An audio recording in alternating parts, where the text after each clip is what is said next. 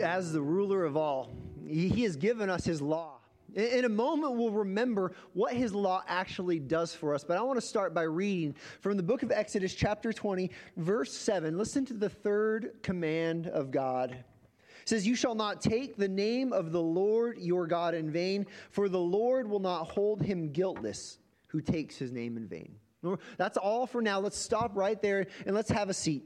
Today we're going to talk about this idea of the name of God. And to set things up for you, I want to tell you a little bit of a secret about most pastors. And this may be something you might gather, but most pastors, we generally, when we meet someone, we don't lead with the fact that we're a pastor. In fact, most of us, there are a few exceptions. They're like, I'm a pastor, but most of us, we kind of hold that back as long as possible, because here's why. Generally, when I meet someone out in the public sphere, right? Especially places like, I don't know, the baseball and softball field where I coach and meet lots of people, it's amazing when you meet someone, you get to hear all sort of creative language. I mean, the vocabulary that people will share with you when you meet them, it's amazing, right? They're free to describe things with all sort of, most of their words have about 4 letters in them, but all sorts of words, and oftentimes they'll even, without knowing, they'll talk about my God. They'll use my God's name and my Savior's name quite frequently, and the real amazing thing is, sooner or later, through conversation or whatnot, it comes to light that I'm not only a Christian, but I'm a pastor. And it's amazing in those moments how quickly their language changes. I mean, it's like God's sanctification over their vocabulary. Just boom, all of a sudden, all of those 4-letter words disappear. And in fact, when those words do show up, or when they happen to use the Lord's name in vain, it's amazing. Even those who don't believe, even those who would say, I don't think there's any God, I don't believe in God at all, even those who are outside of the faith, when they do use the Lord's name in vain. Oh, sorry, Mike. Oh, sorry, Pastor. Maybe you have the same experience. Maybe when people find out that you're a believer, that their language changes a little bit, and they're a little bit more guarded, and a little bit more careful. Maybe around others they're still the same, but around you they try not to use God's name poorly. You see, what's happening in this moment, I think, is part of what we're going to see as we look at today's text. Because as a believer, if you're sitting here and you're in this room believing in Jesus and his death and resurrection, you bear the name of God. And as someone who bears the name of God, as someone who is aligned with Christ, as someone who is in Christ, you are called, we're going to see in this third commandment, you are called to not lower God's name in vain. But because you bear his name, you're called to magnify his name in love. Now, that's our big idea today. As we look at this third command and we look at it on the other side of Jesus Christ and his death and resurrection, we look back at all of that. We are going to learn today, do not lower God's name in vain, but instead magnify his name in love. Now to do that, we have to remember a few things. We have to remember the first 2 weeks of this series, and we'll probably repeat this every single week. But the first 2 weeks of this series, we said, what does God's law do? We said, first of all, God's law, it points us to the gospel. You see, when we read these 10 commandments, there's not one of us that says, oh man, I am awesome. In fact, when we read the 10 commandments, every one of us looks at them and says, oh no, I'm in trouble. If this is what God requires, I have failed to meet this requirement. I am in trouble. What am I going to do? And hopefully, being in trouble, it turns our attention directly to Jesus Christ and says, oh, my sin is great, but I have a great Savior. Jesus died to pay the price for all of my sin. Jesus lived a perfect life, and he has credited to me that perfect obedience. You see, God's law, it draws our attention. It points us to the gospel. And once it points us to the gospel, we're no longer on the hook. We're no longer on the hook that says, you need to obey perfectly if you want to be right with God. That's gone. And so then the next question is, what does God's law do now? If it means that we're no longer on the hook to obey perfectly to be right with God, what does it mean now? What it means now is it now leads you in love. You see, it points you to the gospel, and then it says, okay, if you understand that Jesus loves you so much, that he was willing to climb up on a cross and pay the price that he did not deserve and you did, if he was willing to die for you, be buried and resurrected, well, what that happens in us now is we want to love him back. In God's law, it teaches us how.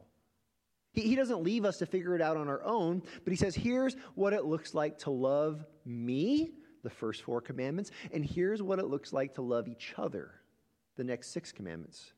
And so up to this point, we've seen that we're supposed to love God first, and then we saw last week we're supposed to love God truly, and now today we look at how we love God's name. And I want to show us how to love God's name. I want us to dig in to how we love God's name. And I want us to see today that you can love God's name in 3 ways. In fact, we're going to love God's name by magnifying his name in prayer, by magnifying his name in our promises, and by magnifying his name in the patterns of our speech. But let's start at the very beginning. If you want to love God, if you want to make sure to obey correctly this 3rd commandment, to not take the Lord's name in vain, if you want to make sure you don't lower God's name in vain, but instead you magnify it and love it, let's start by thinking about prayer. You see, you magnify God's name in prayer. Now, in the time of the Exodus, as well as in the time of Jesus, there was a common philosophy, religious philosophy, in terms of how the world and the deities worked. And the philosophy was something like this. If I say the name of a deity the right way or the right number of times, if I interact with the deity in the right way, that deity now becomes obligated to do what I want. It's really a form of some would call it magic, or others would just simply call it manipulation. And so those that would pray, there would be those, and they would repeat the name of this deity over and over and over again. They just, over and over, they would repeat it. And every time, they would think they're earning this prayer point. And then sooner or later, they're going to achieve a certain amount of prayer points that now the fertility God is going to give me a child. Or now the God of abundance is going to give me a good crop. Or now the God of rain is going to provide rain for my field where I'm growing things. That was the predominant mindset. And the same was true in the Exodus. The same was true in Jesus' day. Months ago, last year, we actually covered this from Matthew chapter 6. But listen to Jesus before he teaches his disciples how to pray. Matthew chapter 6, verses 7 and 8. Jesus' words, he says, "And when you pray, do not heap up empty phrases, or let me say, vain words, as the Gentiles do. For they think that they will be heard for their many words. Do not be like them, for your Father knows what you need before you even ask." Jesus is saying, you don't manipulate God. You don't mistake, just like we talked about last week, you don't mistake the creator for something created. You don't invert the order of the cosmos and the order of the world and place yourself in a position where God is now obligated to do what you want. No. That's not how you pray. This is what we would call vain prayer. To pray in God's name, but to pray in God's name in a way that is vain. It's actually that word, do not take. This can be translated, do not lift up. This is the idea of lifting it up over and over again, or lifting it up in an inappropriate way in our prayers. And this is what it looked like in Egypt. And this is what it looked like in the first century with Jesus. And I would argue, this is what we do sometimes today even. Now, I'm guessing, I've made this observation a few times in this series, you probably aren't going to go home and say Jesus' name 1,000 times and hope that he's going to get you a new car. That's probably not how you operate. But what are the ways that we pray vainly in his name? I think there's a few. I think the first one I would call salvation prayer. Stay with me here for a minute. See, there's a mindset in the church today, and this mindset is, if I can just get someone to pray the prayer, If I can just get them to pray the right words, then all of a sudden they will magically be saved because God will have to save them because they've prayed the prayer. But here's the deal. Listen very carefully to these next few words. Prayer does not save anyone. You can't pray yourself into heaven. Now, prayer oftentimes does go along with and accompany salvation. But how is someone saved? Someone is saved when they look at the claims and the person of Jesus Christ. When they're willing to believe that Jesus is who the Scripture says he is, the perfect, sinless Son of God, the Lamb without spot or blemish, and that they believe Jesus did what the Scripture says he did. He died as a substitution. In my place and your place, paying the price for our sins, was buried, and on the third day, by the power of God, was resurrected from the grave. When you believe that, it is by faith in the person and work of Jesus Christ, you are saved. But sometimes we take God's name in vain. And we think, if only I can get my child to say the prayer.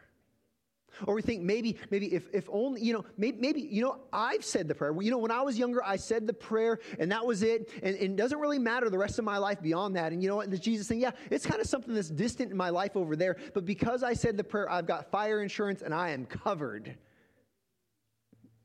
Prayer doesn't save you. That is, I think, maybe the most dangerous form of offering up the Lord's name in vain. I think another way, not just salvation prayers, but as sloppy prayers. By sloppy prayers, I mean prayers that maybe take very little effort or very little thought.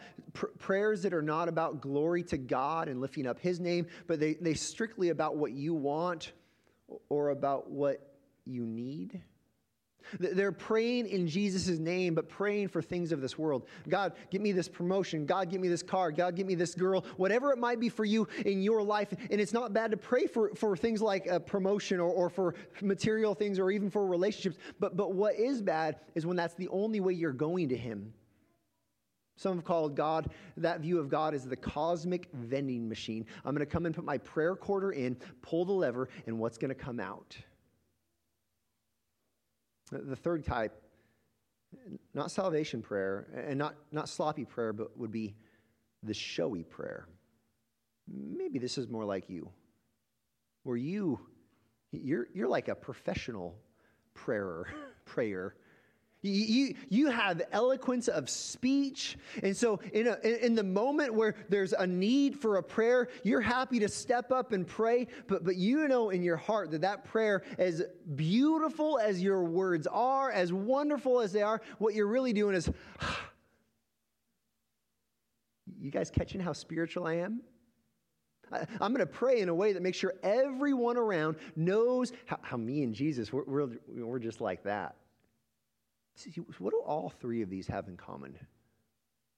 They all have the attention focused completely at self, not at the Savior. Each of these, the common denominator, just like the way the Egyptians would pray over and over again, just like in Jesus' time with those who were pagan, just like us. See, when we lower God's name in vain, what we're doing is we're making prayer. When we pray lowering God's name in vain, we're making it about us.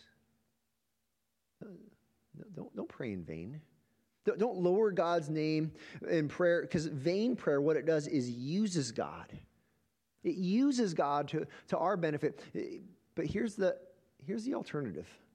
Instead of vain prayer using God, loving prayer that knows his love and loves him back, loving prayer magnifies God.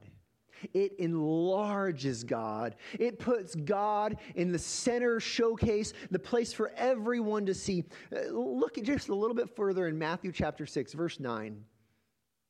Listen to how Jesus teaches his disciples how to begin their prayer. He says, "Pray then like this: Our Father in heaven, hallowed be your name." Now, this last year we preached on this. I'm not going to sit here all day. I'd love to, because it's incredible, the text here. But hallowed be your name. What is this prayer about? To say, hallowed be your name, it's let your holiness and your glory, let it echo and reverberate throughout the entire room. No, throughout the entire city. No, throughout the entire world. The prayer that says, hallowed be your name, it is not man-centered. It is not self-centered. It is not me-focused. The prayer that says, hallowed be your name is a prayer that says, Heavenly Father, may the world see how amazing you are. May their jaw hit the floor. May their knees hit the ground. May they fall before you in worship. Hallowed be your name. How do you approach prayer? Do you have a get something approach, or do you have a gospel approach? A get something approach, it approaches God in whatever situation, maybe a terrible situation. God, here's how I want to be rescued. Here's what I want you to do. Here's how I want you to fix it. And here's what I want you to give me. But a gospel approach says, God, this is painful and hard, but let me see your face. Let me know you in this difficulty. Let me lean on you. Let me learn to trust you even in my pain. These are two very different approaches. The get something approach is very small on relationship. And God's there for you, but do you really know him?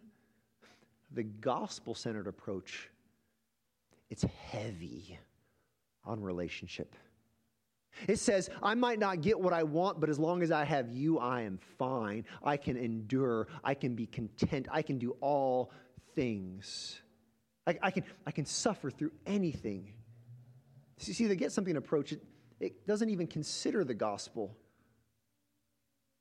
The gospel approach is all about the gospel. It says, because Jesus has died in my place, because he's been resurrected, because I have the guarantee of eternal life, and I have the promise of life with Christ right now, I can endure. How do you pray? Do you have vain prayer that lowers God's name, or do you have loving prayer that magnifies God's name? See, we're learning this third commandment. From Jesus' words here, we're learning this third commandment. We do not want to lower God's name in vain, but magnify it in love. And it starts by magnifying his name in prayer. But let's keep going. Well, what's the next way we can love God's name? We can love God's name by magnifying God's name in our promises. In our promises. Are you known as a person who keeps their word? Are you known as a person who has to say, I swear to God, so that someone will actually listen to what you're saying? Are you known as someone who's maybe flighty that might show up or might not when you say you're going to be there? You see, as God's people, as those who bear God's name, God puts a strong emphasis on the way we keep our promises. Let me just rattle off a few passages of Scripture for you. I think they're in your notes. Ephesians 4:25 puts it like this. It says, therefore, having put aside all falsehood, let each one of you speak the truth with his neighbor. Matthew 5:37, Jesus' words.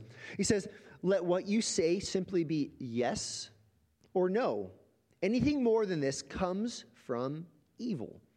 James 5:12, echoing Jesus' words. James probably listened to Jesus preach that sermon in Matthew 5. He says, but above all, my brothers, do not swear either by heaven or by earth or by any other oath, but let your yes be yes and your no be no, so that you may not fall under condemnation. Even Leviticus chapter 19, applying the third commandment. It says, you shall not swear by my name falsely, and so profane the name of your God. I am the Lord. See, to use God's name in vain, that word vain, it can mean empty. It can mean worthless, or it can even mean falsely. To use God's name in vain is to be aligning yourself with God and then having the words that come out of your mouth not aligned with what is true and what's good and what's right. Ultimately, here's what happens. When you use vain promises, they pervert God's name. If you are someone who says, I call on Christ, you say one thing and you do another, in that moment, what you're doing is you are lowering God's name. You're lessening it. I've seen some examples of this in the news lately. And I'm about to be an equal opportunity offender, okay? And so if you like what I say first, hold on to your seat for what I say next. And if you don't like what I say first, well, then you might like a little bit more what I say next. But listen, leading up to the election, there were Christians, pastors, prophets, and you know what their message was? They said, God told me Trump will be reelected. He will not leave the office. God has spoken. That's heresy. That's blasphemy. That's it's sickening. Because they're taking the name of the Lord and they're making promises in vain. Same thing happened, though, with the inauguration. Our kids are homeschooled. I went home from work during the inauguration. I sat down with our kids. You know, a civic event, you kind of seize the moment. You want to teach whatever you can in a moment like that. And so we sit down together and we watched the inauguration. And there were references to God. There were prayers to God. There was calling on God's name in all of these ways. And then, you know what happens? The next day, they walk into the Oval Office and they sign executive order after executive order that is a mockery of the way of God. That is the opposite of obedience to God's word. That says we want God, but we don't really want God. We just want his blessing. Again, it's blasphemy. It's heresy. It's a mockery, and it's gut-wrenching to watch. But what is happening in both of these situations? These verbal expressions of calling on God's name to manipulate either God or people to get what they want. It's the opposite of honoring God's name. It's lowering God's name in vain, not magnifying it in love. And you've probably done the same thing. I've done the same thing. I remember years ago, probably a year or two after I got my driver's license, I remember driving down the road and there were these friendly lights flashing behind me, you know? And I was a Christian. I had my Bible sitting on my passenger seat, and you know the thought that went through my mind? I'm just going to scoot this up so the officer can see it when he comes up. So maybe he'll go soft on me, right? You know what I'm doing right there? I was using God for my benefit. See, if we're ever using God for our benefit, what are we doing? But we are lowering his name and we're raising ours. We're using his name in vain. And every time we use these vain promises or these vain strategies, it perverts God's name. This is not what you're called to. Do not take the Lord's name in vain. Instead, as those who bear the name of Christ, faithful words, they magnify God's name. Here's what I mean.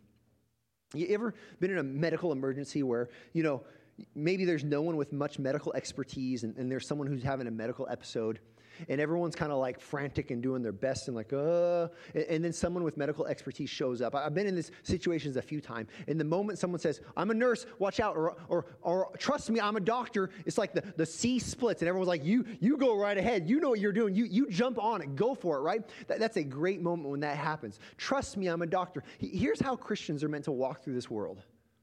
You don't climb up on a pedestal and say, trust me, I'm a Christian, but you have faithful words. Your yes is yes and your no is no. You keep your promises. You're faithful to your responsibilities. And in that, the watching world, even those who don't believe in God or the gospel, here's what they say. You can trust him. He's a Christian. You can count on her. She bears the name of Christ. You want to know what happens in that moment? In that moment, the name of God is magnified even among those without faith. In that moment, the name of God it resounds. Hallowed be your name. Why? Because your people, those who are Christian, who bear the name of Christ, they're living like it. faithful words magnify God's name. See, you don't lower God's name in vain, but you magnify God's name in love. You do it with prayer. You magnify God's name with prayer. You do it with your promises. You magnify God's name by keeping your word and living according to what's true. But let's venture into this last category. Thirdly, you magnify God's name in the patterns of your speech. You know, this commandment, the third commandment, actually connected to it is a prohibition against frivolous or careless speech. It's actually within it. It's a call to be careful as those who bear the name of God with being careful with how we speak. Because here's the deal. Careless speech, it conceals God's glory.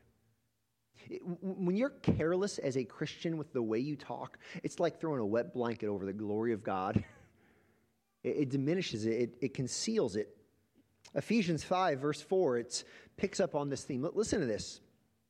It says, "Let there be no filthiness or foolish talk or crude joking, which are out of place. Instead, let there be thanksgiving." Let's talk about how careful or careless you are in your speech.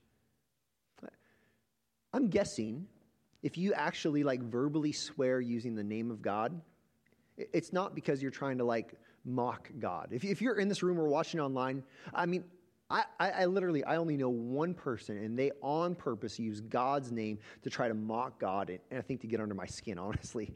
One person I know who does it on purpose. If you do it, it's because, you know what, a couple of years ago you hit your thumb while you were hammering, and the words came out, and you're like, oh, it's carelessness, right? You're probably not intentionally trying to mock God, but how careful are you in the way you speak? Listen to the way this verse describes carefulness. It's not saying OMG or oh my, you know what, or God's name in vain as a swear word, but are you careful? It actually describes it as, let there be no filthiness, nor foolish talk, nor crude joking, which are out of place, but instead let there be thanksgiving. Filthiness, foolishness, crude joking. Years ago when I worked at Albertsons, we had these large carts. They had these rails on the side of them that were probably about this high. They were about 6 feet long, and they were about, 1.5 feet wide, and we would stack our garbage on them throughout the day, right? And the deal is, these carts, every department used it. And so I was the produce department, so I'd have produce trimmings on it, not a big deal. But you know what? The deli would use it. And they would have the grease and the gunk leak onto the cart. And the butcher block would use it. And so they would have all of the juice from the raw meat drip down onto it. I mean, it's just super sanitary, right? And imagine this cart being used week after week, year after year. There was kind of this colony of gunk built up on it, right? And I had a friend that he told me, he had this bad habit. Whenever he had something under his nails, he would just kind of chew it off. That was his habit. And one day he came up to me and his face was almost white. He said, "Mike, you're not going to believe what I just did." "What?" "Well, I went and I took the trash out and I was throwing one box down and another box down. You threw it down the chute into a trash compactor." He says, "And I grabbed the last one, and as I did, my fingernails, they scraped along the bottom of that cart." So as I threw it down and I started pushing the cart back to where I was going, and without even thinking about it, I put my hand in my mouth and I ate that stuff off my fingernails. It's filth. But we have our stomachs turned by the filth that is going into his mouth. But what about the filthiness that's coming out of your mouth? How careful are you? Look at the categories this describes. It says filthiness. This is the idea of being foul-mouthed. I'm guessing you're probably not very foul-mouthed in a church service. But what about with your coworkers or your friends? I had a guy tell me last night, he says, "Mike, I was married for so many years. My wife, she never knew that I swore. She never heard me swear, but every day at work, I cursed better than anyone else." What about with your friends and those other environments? This is filthiness. It says crude joking. You a fan of telling a dirty joke? You a fan of listening to a dirty joke or reading a dirty joke? Are you someone who, like, when the dirty joke email comes to you, you're quick to forward it to someone else and pass on the crudeness? Is that kind of part of your lifestyle? I mean, sure, you're probably not going to come tell your pastor a dirty joke, but what about your buddies and your bros? Now, look at the third category, though. The third is foolish talk. The one who talks foolishly is the one who they're just kind of always looking to get a laugh. They're always living in the level of being frivolous. Listen, you should be good-natured and joyful. I think Christians should have more laughter than anyone else. I think we should have greater laughter than anyone else. But this is like, I'm always kind of saying something that's just almost a little bit offensive or a little bit off. And the reason I'm doing that is so that everyone around me has a good time. Foolish talk. All of this is just an example of being careless. How careless are you in your speech?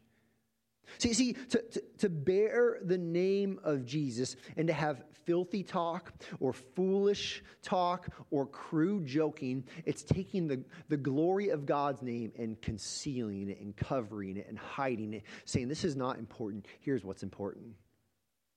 My filthiness, my crude talk. But in the same way that careless speech conceals God's glory, careful speech reveals God's glory. Those who are careful to speech, those who are mindful about those words, those who are intentional with how they speak and talk to others, you know what they do? They live that life that says, hallowed be your name, and it magnifies, it reveals God's glory. I mean, God himself, he reveals his glory simply with his name. We're in Exodus looking at the Ten Commandments. Exodus is so much of the book is God just saying his name. Go read through it. Look at how many times he says, this is my name, or I am the Lord, or I am the Lord your God. You look at Moses and the burning bush, and God reveals himself, and he says, I am that I am. He reveals his name. You look at the Ten Commandments when it starts, he says, I am the Lord your God who brought you out of the house of slavery, or out of the land of Egypt. Even you get to a little bit further, Exodus 33, Moses has said, God, I want to know you even more. God, I want to see your glory. But God doesn't just show him. Look at this verse 19. And God said, I will make all my goodness pass before you and will proclaim before you my name, the Lord. When God shows his glory, it's audible.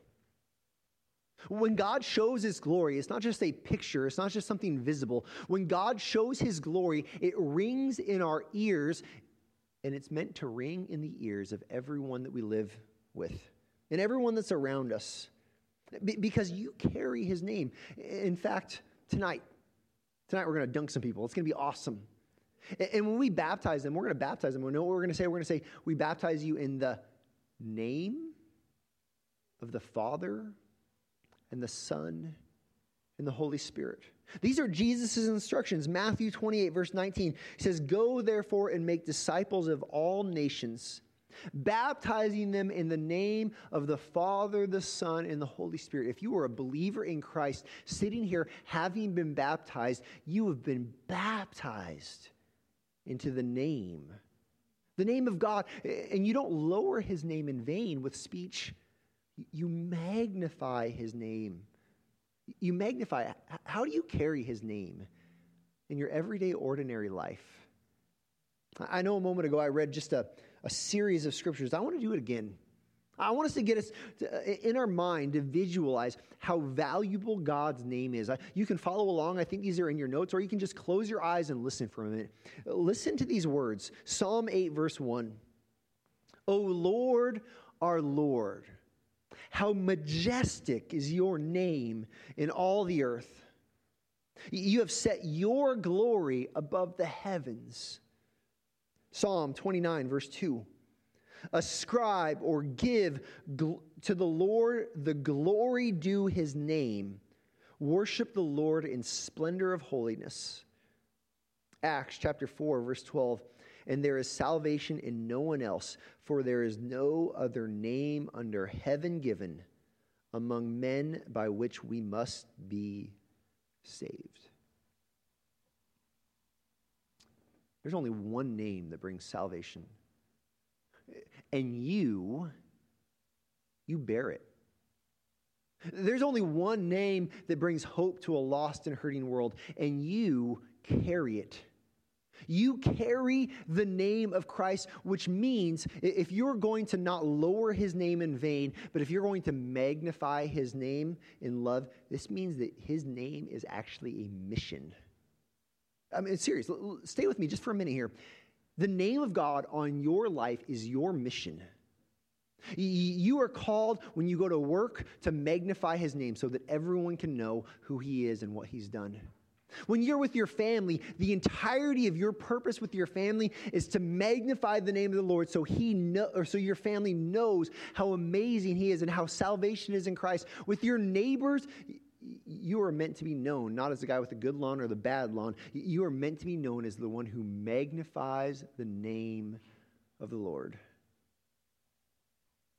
With your enemies, with the people that annoy you, with the people that compete with you, with the people that frustrate you, with the people that love you. You bear his name, which means you bear it in mission. It's kind of like occasionally in my family, in my household. There's moments where maybe our kids are fighting or maybe there's like drama with neighbors or friends or whatever. And there's these moments where we sit down and we have a little family power. We say, okay, guys, listen. It's usually how it goes. We're Freemans. That's not how we're going to act. We're going to be kind to each other. We're going to love each other. We're going to be forgiving toward those who have hurt us or frustrated. We're Freemans, but more than that, sooner or later the conversation gets to, you want to know why? Not because we're Freemans, but because we are Christians. Because we carry the name of Christ. Let's just take a moment and consider your life. Consider your life as maybe a flame, maybe a beacon. Is it a beacon to everyone who sees you of the glory and the majesty of the name of your God? Or have you turned the dimmer down? Maybe you flipped it off. Maybe you go to certain places and you cover it up completely. In those moments, you know what you're doing? You're lowering his name in vain. That's not your calling. You are called to magnify his name in love. Pray with me. O Lord, our Lord, how majestic is your name in all the earth. You have set your glory above the heavens, and you have blessed us with this incredible privilege of carrying your name. Father, we thank you that you have saved us in your name. Through your Son, Jesus, and his death and resurrection, we no longer fear punishment for the moments we failed to honor your name. And instead, we've been given forgiveness and we've been made new and washed clean. And so, Father, in this newness of life, in this gift that you've given us, Father, help us.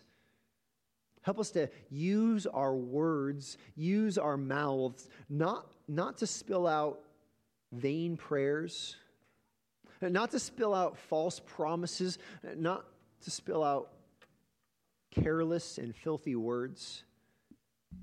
Instead, Lord, allow every word we speak be a word that resounds with your holiness and your faithfulness, your absolute kindness and your grace, even your law, which brings liberty and guides us in love.